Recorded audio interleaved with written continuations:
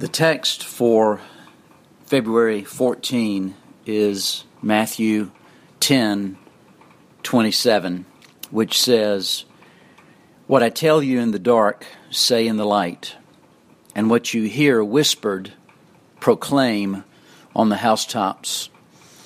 This is a message from Jesus to his disciples in the context of persecution.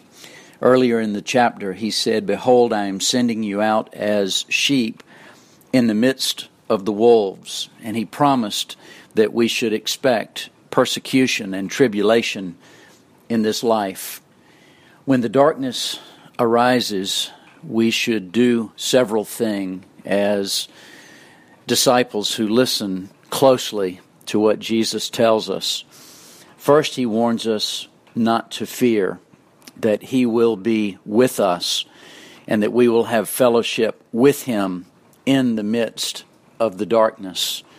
As one writer said, he never abandons his children, and some graces grow best in the darkness. In that hour of darkness, he also teaches us to keep singing his praises and to speak boldly of his sacrifice for our sins and for the sins of the world. Chambers writes, "When you are in the dark, listen, and God will give you a very precious message for someone else once you are back in the light."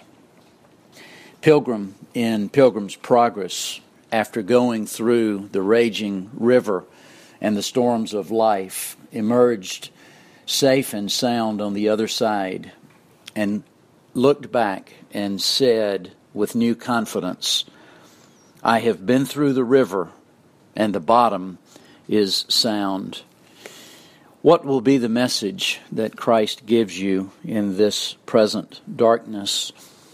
Isaiah, looking ahead to the suffering servant, to the Lord Jesus himself, said, "The Lord has given me the tongue of those who are taught, that I may know how to sustain with a word him who is weary.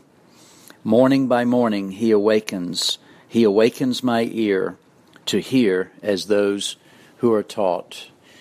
Ask the Lord this day to give you a word of comfort, to give you a word of grace and peace in the midst of your struggles.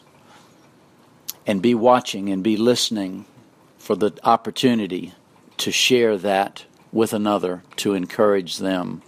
God give us grace to listen in the darkness.